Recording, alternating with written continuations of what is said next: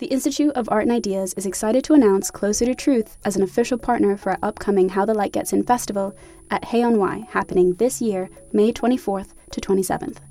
Closer to Truth examines humanity's deepest questions with the world's greatest thinkers, from Nobel laureates and renowned scientists to theologians and best-selling authors. For 20 years, Closer to Truth has explored the deep questions of cosmos, consciousness, and meaning. This year, host Robert Lawrence Kuhn journeys to new depths with their Philosophy of Biology season, exploring topics like evolution, race, alien intelligences, sex and gender, and much more. Get early access to full episodes from this brand new season by registering for a free membership at their website, closertotruth.com. Discover the fundamental issues of existence, engage new and diverse ways of thinking, and seek out your own answers with Closer to Truth.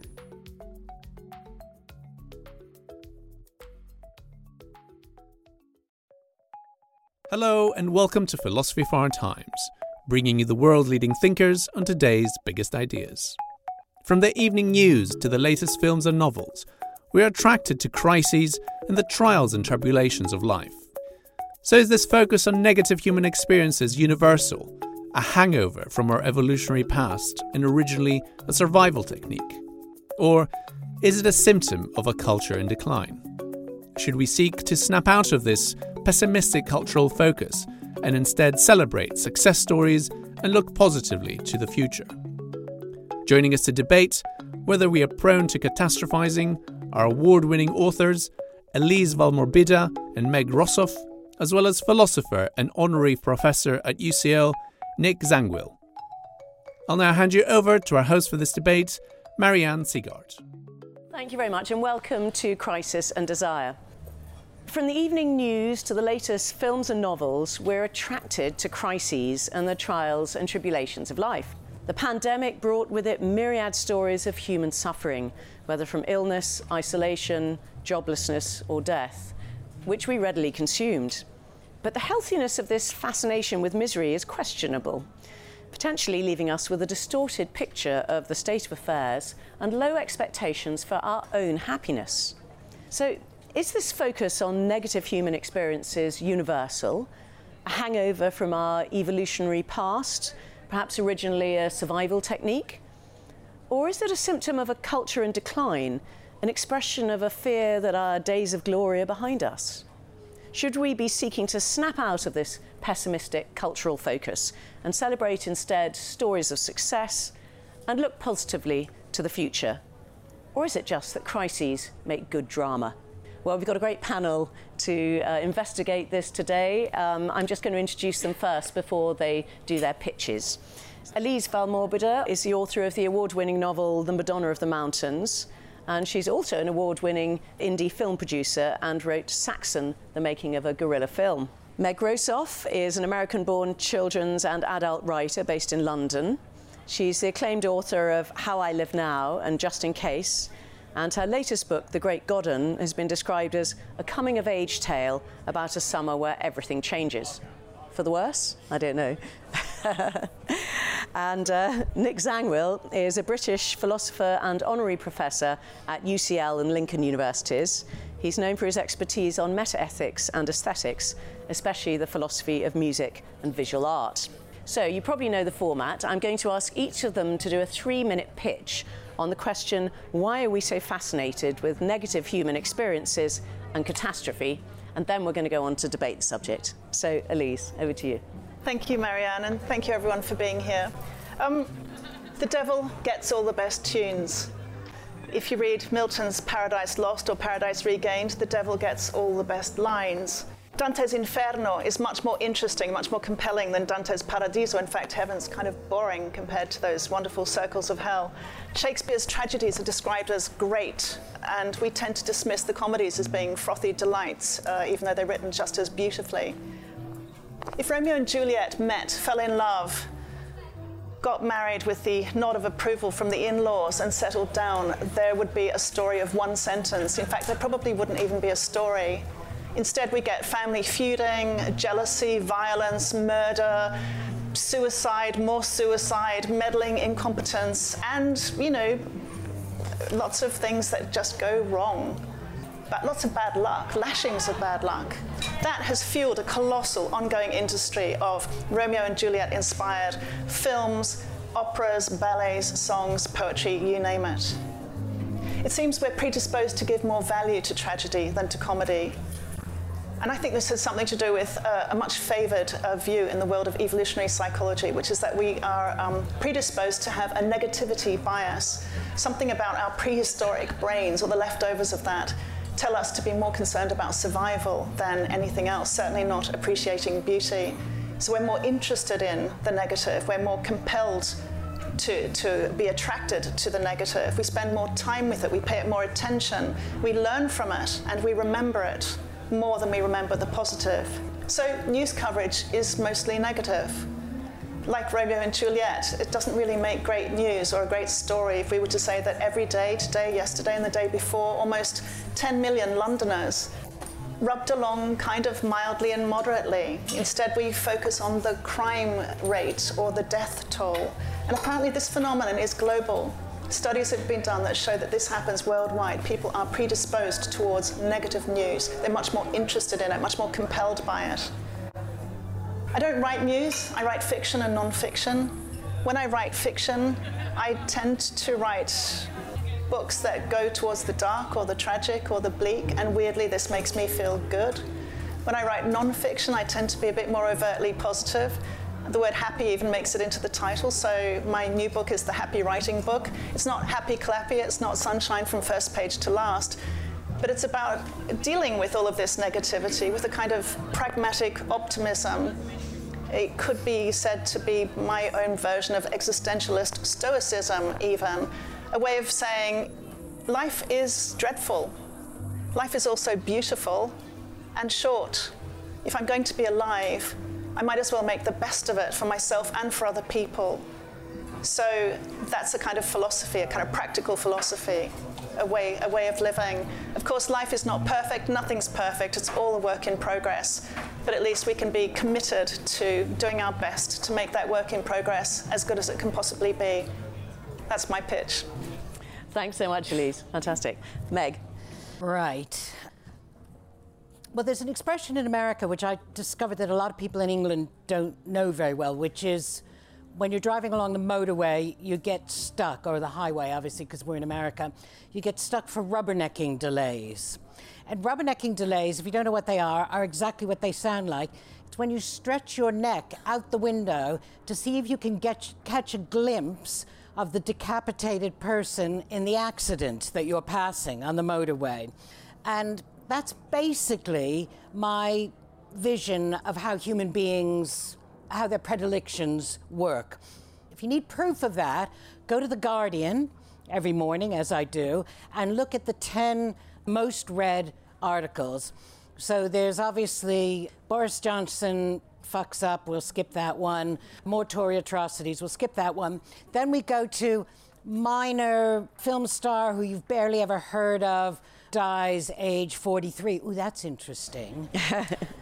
The next one will be Child Savage by Dog, always good for a laugh. Yesterday there was a really good one on largest child porn distributor in the world arrested. I went right to that one.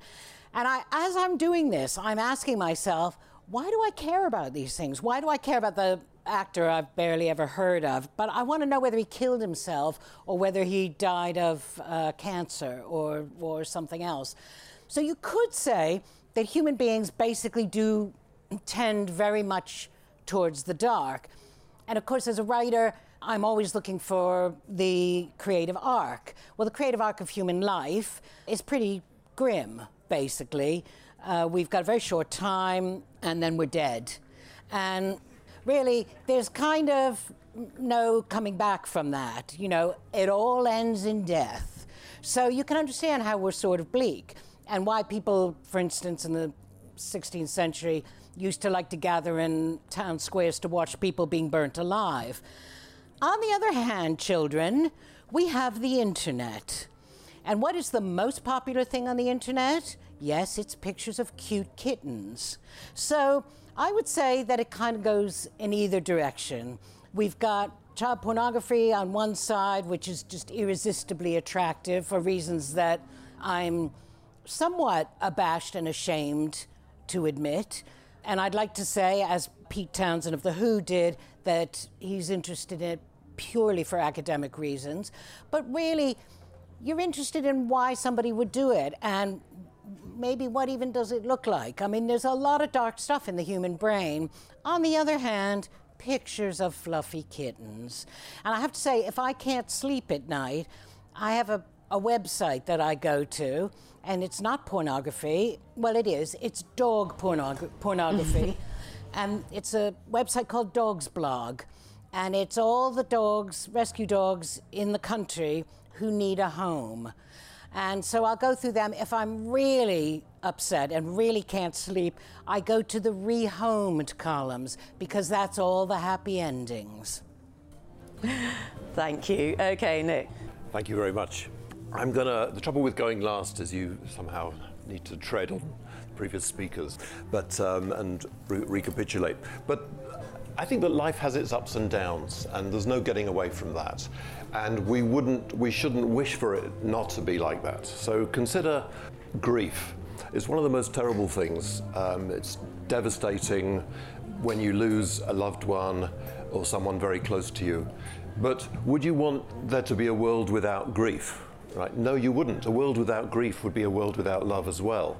So the two are sort of linked together. So there is this light and this dark side to our existences, but it's not as if you could pull them apart, as you might fantasize that, wouldn't it be great if you could just have the light, the good things without the bad sides. In many cases, they're linked together, and grief is a case of that, where if anyone has felt grief, you realize there's something about it where it's a recognition of a love which has been something incredibly positive as well. So the sort of desire for a life with only the positive, it's like children who only want to eat sweets, or one of those American teen movies where everything's great and everyone's applauding the people at the end as they stand on the stage. There's this mixture, and life is that's how it's got to be, and it's sort of childish to wish for a life with just one side of that. Now, on the other hand, there is this interest, which other speakers have talked about, this interest in the dark side, which you get in the Oprah Winfrey kind of TV, where you zoom in on the tears and you're especially interested in the trauma of others. And this can be as a very sort of perverse thing, as I very much agree with the rubbernecking thought. But I think at this point that there's no getting away. We have to recognize the dark side in human nature, and I think both other speakers agree with this. This is something that Freud emphasized, that there's the sort of destructive urge that human beings have, that at its worst comes out in genocide and genocidal desires. And that's as much part of our nature as the more creative. So there's the urge for destruction and death and to take things into non-existence. And then there's also the other side of us, which values that you find in love particularly, where you're not appreciating the good qualities of someone. Love isn't a reward for someone's virtue. You're celebrating their existence. And so that's also an aspect of our nature. And they're locked together with this horrible sort of urge to destroy that we also have for its own sake. So the question is, there's light and there's dark. We have both of these. And there's this, if you like, there's an evil inclination and there's a sort of urge to goodness as well that we both have. And we're a mixture of these forces. And this is very much, I'm not a huge Freudian fan, I just think he got this much right. So it's part of the dark side, is part of human nature, and I think the best thing really is to admit it. And again, agreeing with some of the previous comments, think of watching those planes smash into the building. You can watch plane crashes in slow motion, and there's something transfixing. It's something almost pornographic. I very much agree with that in the way we're drawn to that, and it is an evil. And it's there in human nature. It seems to be just waiting to come out in these sort of purulence, is that the word, interest in looking at things like this. But on the other hand, you wouldn't want life to be full of good news like it was in the old Soviet bloc, which is just good news, and that's also depressing in its own way. So what I want to finish by saying really is this dark side. We have this dark side in human nature, but it's sort of a problem. It's therefore a problem for each of us individualistically. It's a problem. Freud thought that a lot of the nasty phenomena in Europe in the 1930s were traceable to this death instinct, which is then externalized. So it's also a problem how to deal with it. But the thing is, it's not going anywhere. There's no going to be human society is not going to evolve so we get rid of it. So the question is, for this audience, and I think for each of us and for society, is really how we deal with this dark side. That's right. Thank you very much. Well, I think you all seem to agree that there's a bit of a yin and yang going on here. You know, light and dark, love and grief, kittens and violent pornography. But I think the question is, do we disproportionately focus on the dark side? So is there something fundamental about human nature that causes us to focus more on crisis and on the dark side? Meg, why don't you start? I mean, I would say that there is something in human nature that causes us to focus inordinately on a kind of pornography of dark and light. And I was trying to find someone who spoke Latin earlier so I could really get to the basis of the word pornography, because all the definitions just say it's all about naked ladies. But I would define pornography as sensation without content. And I think it's no coincidence that the internet, you know, the biggest searches on the internet are pornography, of which 88% apparently has an element of violence, and cute kittens. And they're both exactly part of the same sensation without content. And I think that there is a tendency, there is a real attraction in human nature to sensation without content, because it's back to what we were saying before about children eating too much sugar. It's sedative. It doesn't cause you to think too hard. You don't have to think too hard about human nature. It's just more and more and more sensation. And it comes down probably to the question that we all asked if we ever did a philosophy class in sort of 6th grade, where they said, you know, if you could hook you, and it's what you were saying as well, if you could hook your brain up to have nothing but happy sensations for the rest of your life, would you do it? I have to say I kind of go for it, but I know not everybody would answer that way. But it's interesting that you say it's a sedative, because I would have thought it might be stimulation. It's the opposite of a sedative. It excites people to see violence and gore and planes crashing into skyscrapers and that sort of thing. Yes, but it's a sedative in terms of sedating the human requirement for stimulation. It's uncomplicated stimulation. It satisfies it. It fills those receptors. So Romeo and Juliet, uncomplicated? Yes, indeed. I'm interested in this word sedative as well, because I think the studies tell us that people have to increase their level of extremity when they consume porn, and consume they do. Once it's consumed, it's gone. They need to do the next level up. It's a bit like gamifying. And perhaps there is an element of sedation going on there, because people become inured and oblivious to what was level 1, and before you know it, they're at level 2, level 3, level 4, and it becomes more and more extreme. And it's well known that pornography ruins people for actual sensate consensual sex. It no longer does what it's supposed to do, because the sensation levels have become so high that they can't be matched by real life. But I wonder whether, just moving away from porn for the moment, when we get excited by watching violent films or indeed planes flying into skyscrapers or rubbernecking, what we're actually doing is trying to learn from the experience. So we're trying to think, you know, if I read this book about, I don't know, a woman who's been horribly abused, maybe if it happens to me, I'll be able to deal with it better because I've sort of lived through it vicariously. Do you think there's some sense of vicarious learning? That's a kind of learning, but there's another kind of learning, which is to learn to explore those very difficult feelings in oneself. You know, people for a while wondered and got worried why it is that when we read folk tales and fairy tales to children, they're so full of, you know, death and murder and hunger and, you know, people, you know, trying to eat you for breakfast. But children actually are not terrified by those experiences because they're experiencing those stories in the comfort and safety of their bed with mum or dad or their carer reading those stories to them, so that they know themselves that they're not about to be eaten by a big bad scary wolf or, you know, hunted down by the axeman. So it's about appreciating those darker shades of human experience in a kind of safe environment. And I think that's what stories do for us all the time, and we still do that as adults when we go to the theatre. I remember studying revenge tragedies, you know, that kind of Jacobean phase just after Shakespearean.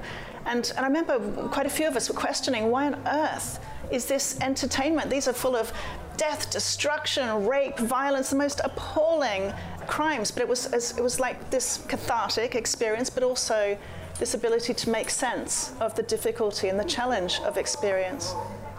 And I wonder whether, as our lives on average actually get less violent, I mean, we do, of course, have a rather violent virus trying to attack us, but generally less violent. Maybe we seek out fictional violence more. What do you think, Nick? Well, I think there's the recognition of the nature of life, that there's love and death, there's existence and there's destruction, and then there's the question of the representation of that. And it's no bad thing that we want to represent the things that are important to us. And of course, children, you can't fool children. So, you know, so they want their tales are going to also represent the things that are important, which they know are important. The question then is sort of what we do with that, and then how you, whether the representation in fiction or films or whatever of the negative side of things can be used in a positive way. And that's the challenge in many ways. So a philosopher, Nietzsche, for example, predated Freud, but he very much was aware of these negative sides to human nature, but he saw the task as using them in a positive way. So we're aware of death and we have this destructive urge, but maybe if you can turn that around and channel it in a way which is creative. Absolutely. In some ways, that's the sort of challenge that if you can do that. But that's not easy when, on the other hand, we're being sucked into the sort of more sentimental representations, which really are a denial of that reality. It's a problem. And back to this idea of, you know, pornography in the wider sense. I mean, I'm not talking about sex pornography necessarily, but a huge amount of well, I mean, I know for certain that the sale of detective novels, murder mysteries, violent films goes up when the economy is doing well. So when everybody's feeling safe and happy, we need more kind of sentimental, violent stimulation without very much content. Literature, it's what I do for a living. I believe in it more than anything as a forum to be able to allow people to experience things that they're never going to be able to experience in their own lives, or they won't be able to experience maybe for a number of years. However, the vast majority of writing, of books, of stuff that sells, of movies, doesn't actually grapple with those subjects. It presents it as a kind of sentimentalized version. You know, about 15 years ago, there was a big series called A Boy Called It. Does anybody remember that? It was about a boy who had been horribly brutalized by his mother and forced to eat shit and lived in a box. And then both of his siblings, I think, sued the brother because they said, no, that never happened in our family. For me, the interesting take out of that is, of course, that every family is like Rashomon. You know, you're looking at it from different versions of a prism, and what one child's hideous upbringing was another child's perfectly happy upbringing. But what I remember about that was my child was in primary school, and there was a little girl who was in her class who had a terrible, terrible family situation. In fact, I'm not even sure she had a family. I think she was fostered, and her mother was a drug addict, and she'd really had an incredibly horrible time. And her favorite books in the world were these books, A Boy Called It. Now, was she trying to make sense of her own personal situation? Possibly. Was it encouraging to her to think that somebody had a worse life than she had? Or was there just a kind of sedation in this voyeurism sort of, and actually I think it goes all the way up to the Booker Prize. I mean, I won't mention particular titles, but you can ask me after. But, you know, there are an awful lot of books that have won the Booker Prize recently, which I read as a kind of voyeuristic porn, which give you really creepy, horrible, vile experiences, but don't actually give you the kind of the content, the literary substance that makes that kind of stuff meanful. Nick, you want to come in? Yeah, we're supposed to be a bit controversial, aren't we? Oh yes, please do. Feel free. So I hope you won't be offended. But I mean, there's something going around here, which is there's the bad literature, the sort of pornographic literature, and then there's the good sort. Now, Plato, I'm a big fan of Plato. He had the view that all literature was very impressive and very seductive, and we should treat novelists, both of you, with the greatest of respect as we escort you to the city walls. Indeed. And say, Banished. bye. Because too dangerous. Well, no, he thought there was it wasn't just the sort of the bad literature, it was that there's an inevitability of failing to grasp the truth about reality, which is that it's part of the business of literature to distort, and it's always it's always a distortion, and it's not just the sort of the bad kind, which I'm sitting here sort of saying, oh well, there's this bad stuff, and what I do is much better. That all literature has that function of well, and not just literature, painting, distorting. Music. I mean, indeed. So you've got to. But if you want to grasp the horrible reality, you've got to grasp it, as it were, nakedly, without representation of any kind, which is inevitably going to be distorting. I think Plato's trouble was that he had this notion of this perfection, this impossible perfection, and that anything we could try to do to, in inverted commas, represent that perfection would be necessarily imperfect.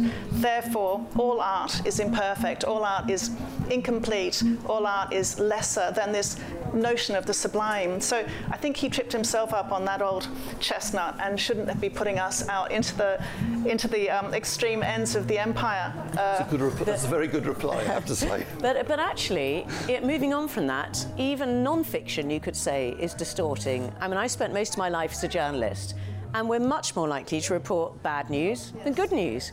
And I remember writing columns about this, saying this is the first year since anyone can remember in which we haven't had a winter crisis in the NHS. Yep. And as a result, probably thousands of lives have been saved, and this is a fantastic news story. But it's not reported on because it's never actually, it's not an event, it's a process. But that's because journalism is like pornographic literature in a way. Journalism is offering sensation without content to some extent. There's a lot of content there too. No, there is content there, and I'm all for journalists. I'm always very shocked when they come down below kind of state agents and politicians. You know, and politicians. Yeah. I think there's a really good, strong movement now, though, which is constructive journalism, and it's rigorous, it's relevant. It's not just like happy clappy, you know, the world's a great place. But it's actually a movement, and it's to combat this exact trend. And there's, I don't know if anyone's seen a website and magazine called Positive.News, for example. It seems to be a fairly good, benign example of this. And just this week, they reported that 4 endangered species of tuna has been, shown to be saved. They also reported on the Global Peace Index, which actually confirmed, study by study by study, that more countries were more peaceful last year than there were countries that were not peaceful. And this minor, small, gradual improvement is actually incredibly good news, because of course we have this impression from the news that everything's getting worse and people are more violent and people are living in less peace. So in a site or a magazine like that, you have reporting that covers that sort of story, and it is a story just like your story about the NHS, a winter crisis being avoided this year. It's how it's reported, it's where it's reported. Another really specific way in which this constructive journalism operates is that it offers ways of concrete ways of actually making the world a better place. So 5 realistic, concrete ways that you can help an Afghan refugee, you, right now in Britain. So rather than listening to the news and feeling helpless and inured because you feel helpless, it actually opens up a little opportunity for you to be constructive and actually do something about an issue that matters to you or something that affects you. But I mean, I think that's great, though on the whole people don't buy that sort of media coverage. But I wonder whether, as a culture, we have become more pessimistic in modern times because we have so much more news, bad news on the whole, coming at us. I mean, do you think we're more pessimistic than 100 years ago, say? Yeah, well, if you were a serf in the Middle Ages, you know, if anybody reported the news to you, it would all be bad. I mean, you know... But you didn't know on the whole. But you didn't know on the whole, and you didn't have time much to think about it because you were too busy working. And you didn't have time to be depressed because you were too busy working. And the news you got was probably 40 years old as well. Yeah. So that's another issue. It's less nearby, less relevant, less urgent. I just wondered, isn't it sort of built into the nature of things? Look, you've got something, here we are sitting here, or you've got something chugging along existing, and it can carry on doing what it is, and that's not very interesting, or it can go out of existence. One of us could fall dead or something like that. That's sort of, there's more drama there. Or something can pop into existence. That's also sort of dramatic. Something coming into existence is dramatic, or becoming very good, or something going out of existence. That's very dramatic. But just things chugging along, carrying on existing, isn't sort of noteworthy. It's not news. It's not news, and isn't that how it has to be? Yes, and that's how story making works as well. You know, when I teach creative writing, and when people have a really good, strong idea about a character that they want to explore, and the character's fascinating and interesting, they want to do something and they do it. It's like, well, there's no story. Back to Romeo and Juliet. You need to have that forward momentum, something driving a character forward, but you need to have obstacles holding that character back from achieving that desire or that want or that ambition. Without the friction, there's no story. That's right. So it's got to be a mixture of the light and the dark. So you've got to overcome this obstacle and then win through or something like that. But without the dark, the light and the dark have got to fit together. It's an old Manichaean, Zoroastrian idea. Well, hopefully us novelists go beyond the Manichaean and we get a bit more of a spectrum, rather than that polar opposition thing. That's right. I have a friend who was talking about the acknowledgement that we all talk about our friends. We all say terrible things about our friends. If there's 6 sets of people in a room and we've all known each other a long time, but one of them isn't there, then that's what we're going to talk about. And she said, I accept that this happens. She said, but I always imagine that in the room they go around and they say, oh yeah, those two, terrible, terrible, she's psychotic, he's a control freak, oh yeah, those two, he should be in jail. And that when they get to her and her husband, they go, nice couple, and move on. So, you know, some of it is you know, the desire to kind of see your own life as nice couple, as the kind of niceness where you're surrounded by horror in life, and which again is probably human nature. So it makes us feel better because we're not experiencing this violence. Yes, exactly. I mean, my generation, you know, upper middle class, white Jews of my generation have probably had the best, I'm 64 years old, 64 years of almost any time in history. But, you know, if I've broken my leg or if I want a boyfriend and don't have one, my week is ruined. So, you know, we've got macro and we've got micro, and human nature somehow has to kind of sort all that out. So I used to have a website before my university closed it down, where I went through the things I'd been reading, which I'd liked. And I only allowed myself to say positive things about those readings, and other people would see them and maybe go to them as well. And it was hard work. I had to force myself just to be positive all the time and to overlook and just to pick on the good side of all these things, because I was also recommending them to other people. So it was just my point was just that it involved a lot of discipline to force that side of me to be the creative and positive side, and it was hard work Sure. Well, that actually leads us into the third question, and I think we're already starting to answer it, which is, can we imagine a future where optimism rules, and would it be a good thing? No. Well, I always call myself a cheerful pessimist, but I basically think human nature is appalling. Really? Yeah, Do you think pretty most much. people love the people close to them, I want think good that's too things to harsh. happen to It's them? too harsh. My first year in university, I did a course in psychology where we learned about the Zimbardo and who was the other one? Milgram studies. Yeah. Where they took kind of, nobody knows, if there's somebody who doesn't know about them, one, they split a completely nice, sweet group of college students, half with the jailers, half with the prisoners.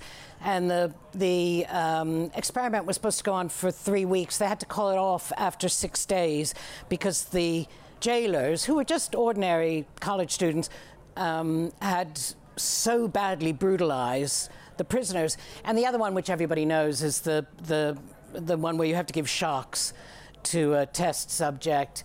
And some ridiculous percentage of people were willing to keep shocking the test subject up to the point where they were screaming in pain and then went silent. And, you know, I just kind of think that bodes ill. I know human beings are capable of altruism and niceness and you know, generally being good when the conditions kind of suit them. But, you know, if you look what happened in the former Yugoslavia, kind of overnight people were slaughtering their neighbors. Same with the Hutus and the Tutsis. I mean, and of course, Nazi Germany.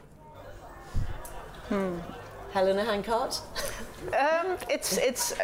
I'm agreeing with everything you're saying, but I'm also, I guess this is an emotional predisposition. I'm thinking of the likes of Enlightenment Now by Steven Pinker, where, you know, all the actual factual analysis of whether it's peace, women's rights, education, Hunger, lack of, survival, longevity, health, you name it. On pretty much all those measures, things have actually improved, while our estimation of whether things are improving or not has actually become more negative. The only area that I think we could all agree has definitely not improved, and that's, you know, climate crisis. And I think that anxiety underpins all of humanity, even the people who are in denial and even the people who are doing what they can to change it or to slow it down.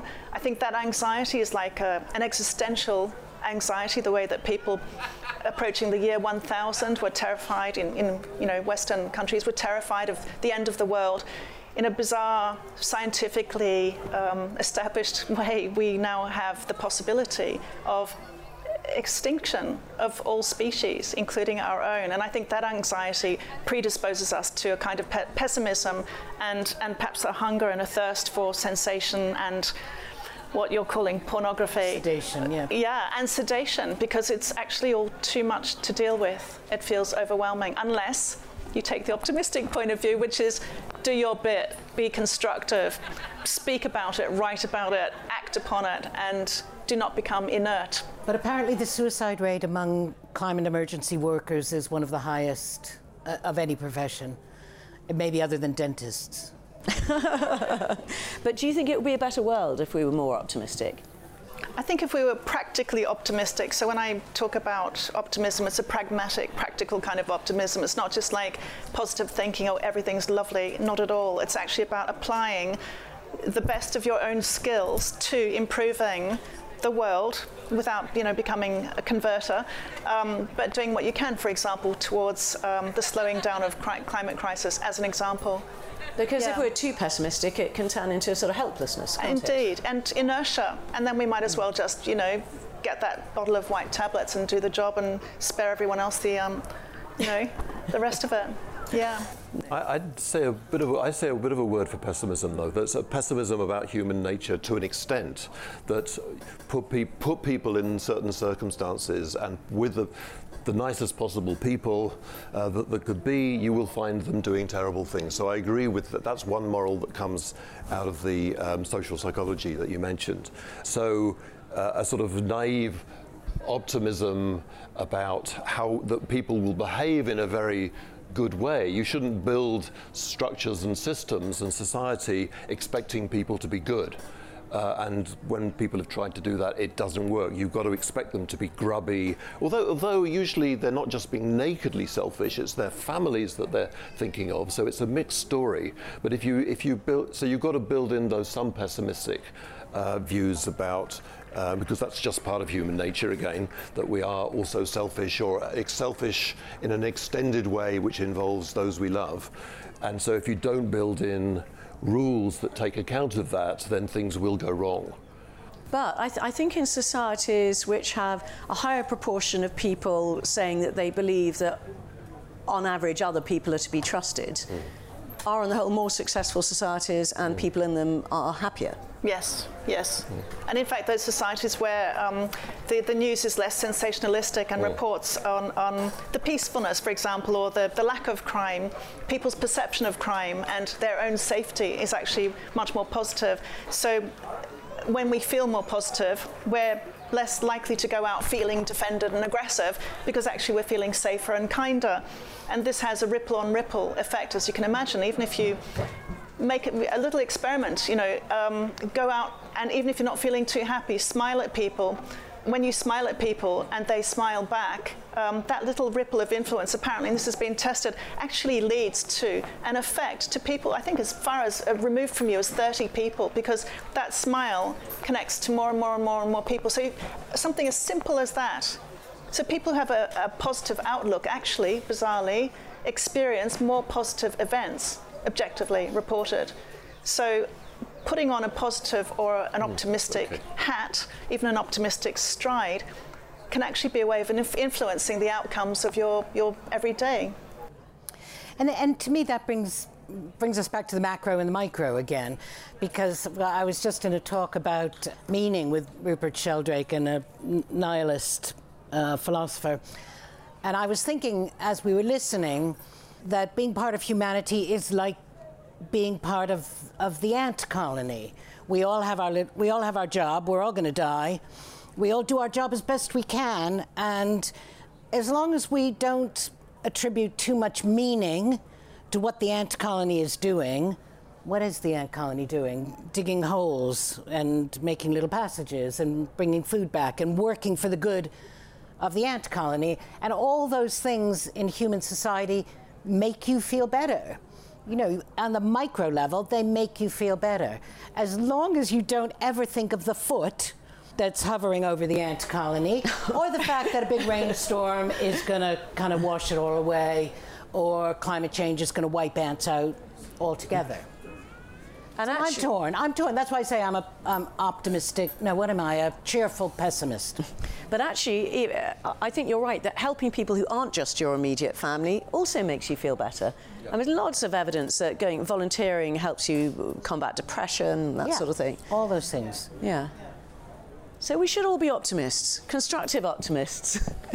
No? Well, but you could say you feeling better by volunteering isn't doing anything for all the miserable people in the world. No, but it's helping the people you're volunteering to help. Nope, that's absolutely true. So you've got a nice ripple effect going there. That's absolutely true. And in helping those people that you're helping, they in turn will presumably feel a little better about their lot, and they might be nicer to their dog or to their neighbour, or and the ripples go on and on in ways that we can't possibly see if we volunteer. Oh, true. Well, yeah. I mean, but when you think about what we know about mass murderers, a lot of them, they love their dogs. They were firmly committed to their children. They listened to Schubert during the day before they did all their horrible killing. So it's not enough, I think. I'm not disagreeing with it. That bit of optimistic advice is a good path, and a good, sure it does do good things, but it doesn't really. I don't think it deals with the evil urge, which is there in us. Which I think for that we need a strong dose of pessimism. I'm not a Christian, but I think the Christians are sort of right about this sort of crack in human nature. But there's no redemption, unlike Christians. I think it's there. There is a crack in human nature. nature, we do have a capacity in certain circumstances to do terrible things. And however much we smile at people we meet on the street, 5 minutes later we can then kill someone just for the sake of it. I'm going to pick up on your crack. This crack idea. Yeah. This festival is called How the Light Gets In, and it's because of Leonard Cohen lyrics. You know, it's because of the crack that the light gets in. Yeah. So I'm going to hang on to that one. Okay. And we, but there is a crack as well. But let's distinguish between the micro and micro and the macro. I mean, yes, at a macro level, there will always be evil murderers in society. Doesn't mean that we're all harbouring the potential to be evil murderers. I don't think I'm not going to go out and kill anybody. The point of this research is that in the right circumstances, apparently all of us are torturers. All of us have that capacity to do that. Not everyone did. No, the people who aren't torturers apparently are rebels. Yeah. Are people who are more misfits. Social misfits. They're the only ones. I think my outtake. Nice people are more likely to be torturers. Yes, I'm with you with this. Yeah. I thought part of the learning from that experimentation was that people are more willing to obey authority than we thought, and so it was actually more about obedience and authority. So the minute someone is vested with authority because they've got a white coat and I'm paying you and we're doing this experiment and you need to, people are much more obedient than we thought. I thought that was really the issue that was revealed. For Milgram. Yeah. So if we can work on that, and I'm sure we can, more rebellion, more dissidence, more creativity. How old are you? 20. I mean, I think I would have agreed with you when I was 20, and maybe even when I was 30. And I think one of the great things about getting older is that you become much more accepting of your own flaws, of the flaws of society, and one could argue more realistic. But I also think you tend to lose the optimism quite a lot. I think I believed, because I grew up in the 70s, with lots of free love and peace, and we actually thought we were going to make the world a better place. And I have serious problems with Steven Pinker's research, which we won't go into now, but I think, I mean, at 64, I accept that human beings are cracked, are deeply, deeply flawed, that life is deeply, deeply flawed. If you're unbelievably lucky, you get to be one of us, sitting here with enough money to live without having to go hungry, with the leisure time to sit around and talk about ideas and read books, and if you're really lucky, even to write books. But I was brought up very short by a friend of mine who was a banker, and I said, "Aren't you ashamed of how you've spent your pathetic life?" And he said, "How much good do you think you're doing as a writer for all of humanity?" And I realized that there is that kind of, yes, well, I'm a writer, so obviously I'm helping people. Yeah, maybe not, Maybe I'm not doing as much evil as a banker, but maybe I am. Who knows? Okay, on that note, so I'd just like to thank Elise, Nick and Meg very much for a fascinating debate. Thank you. Thank you. And thank you, Marianne. Thank you. Thanks for listening to this week's episode of Philosophy for Our Times. If you enjoyed today's episode, don't forget to like and subscribe on your platform of choice and visit our website, ii.tv, for hundreds more podcasts, videos and articles from the world's leading thinkers.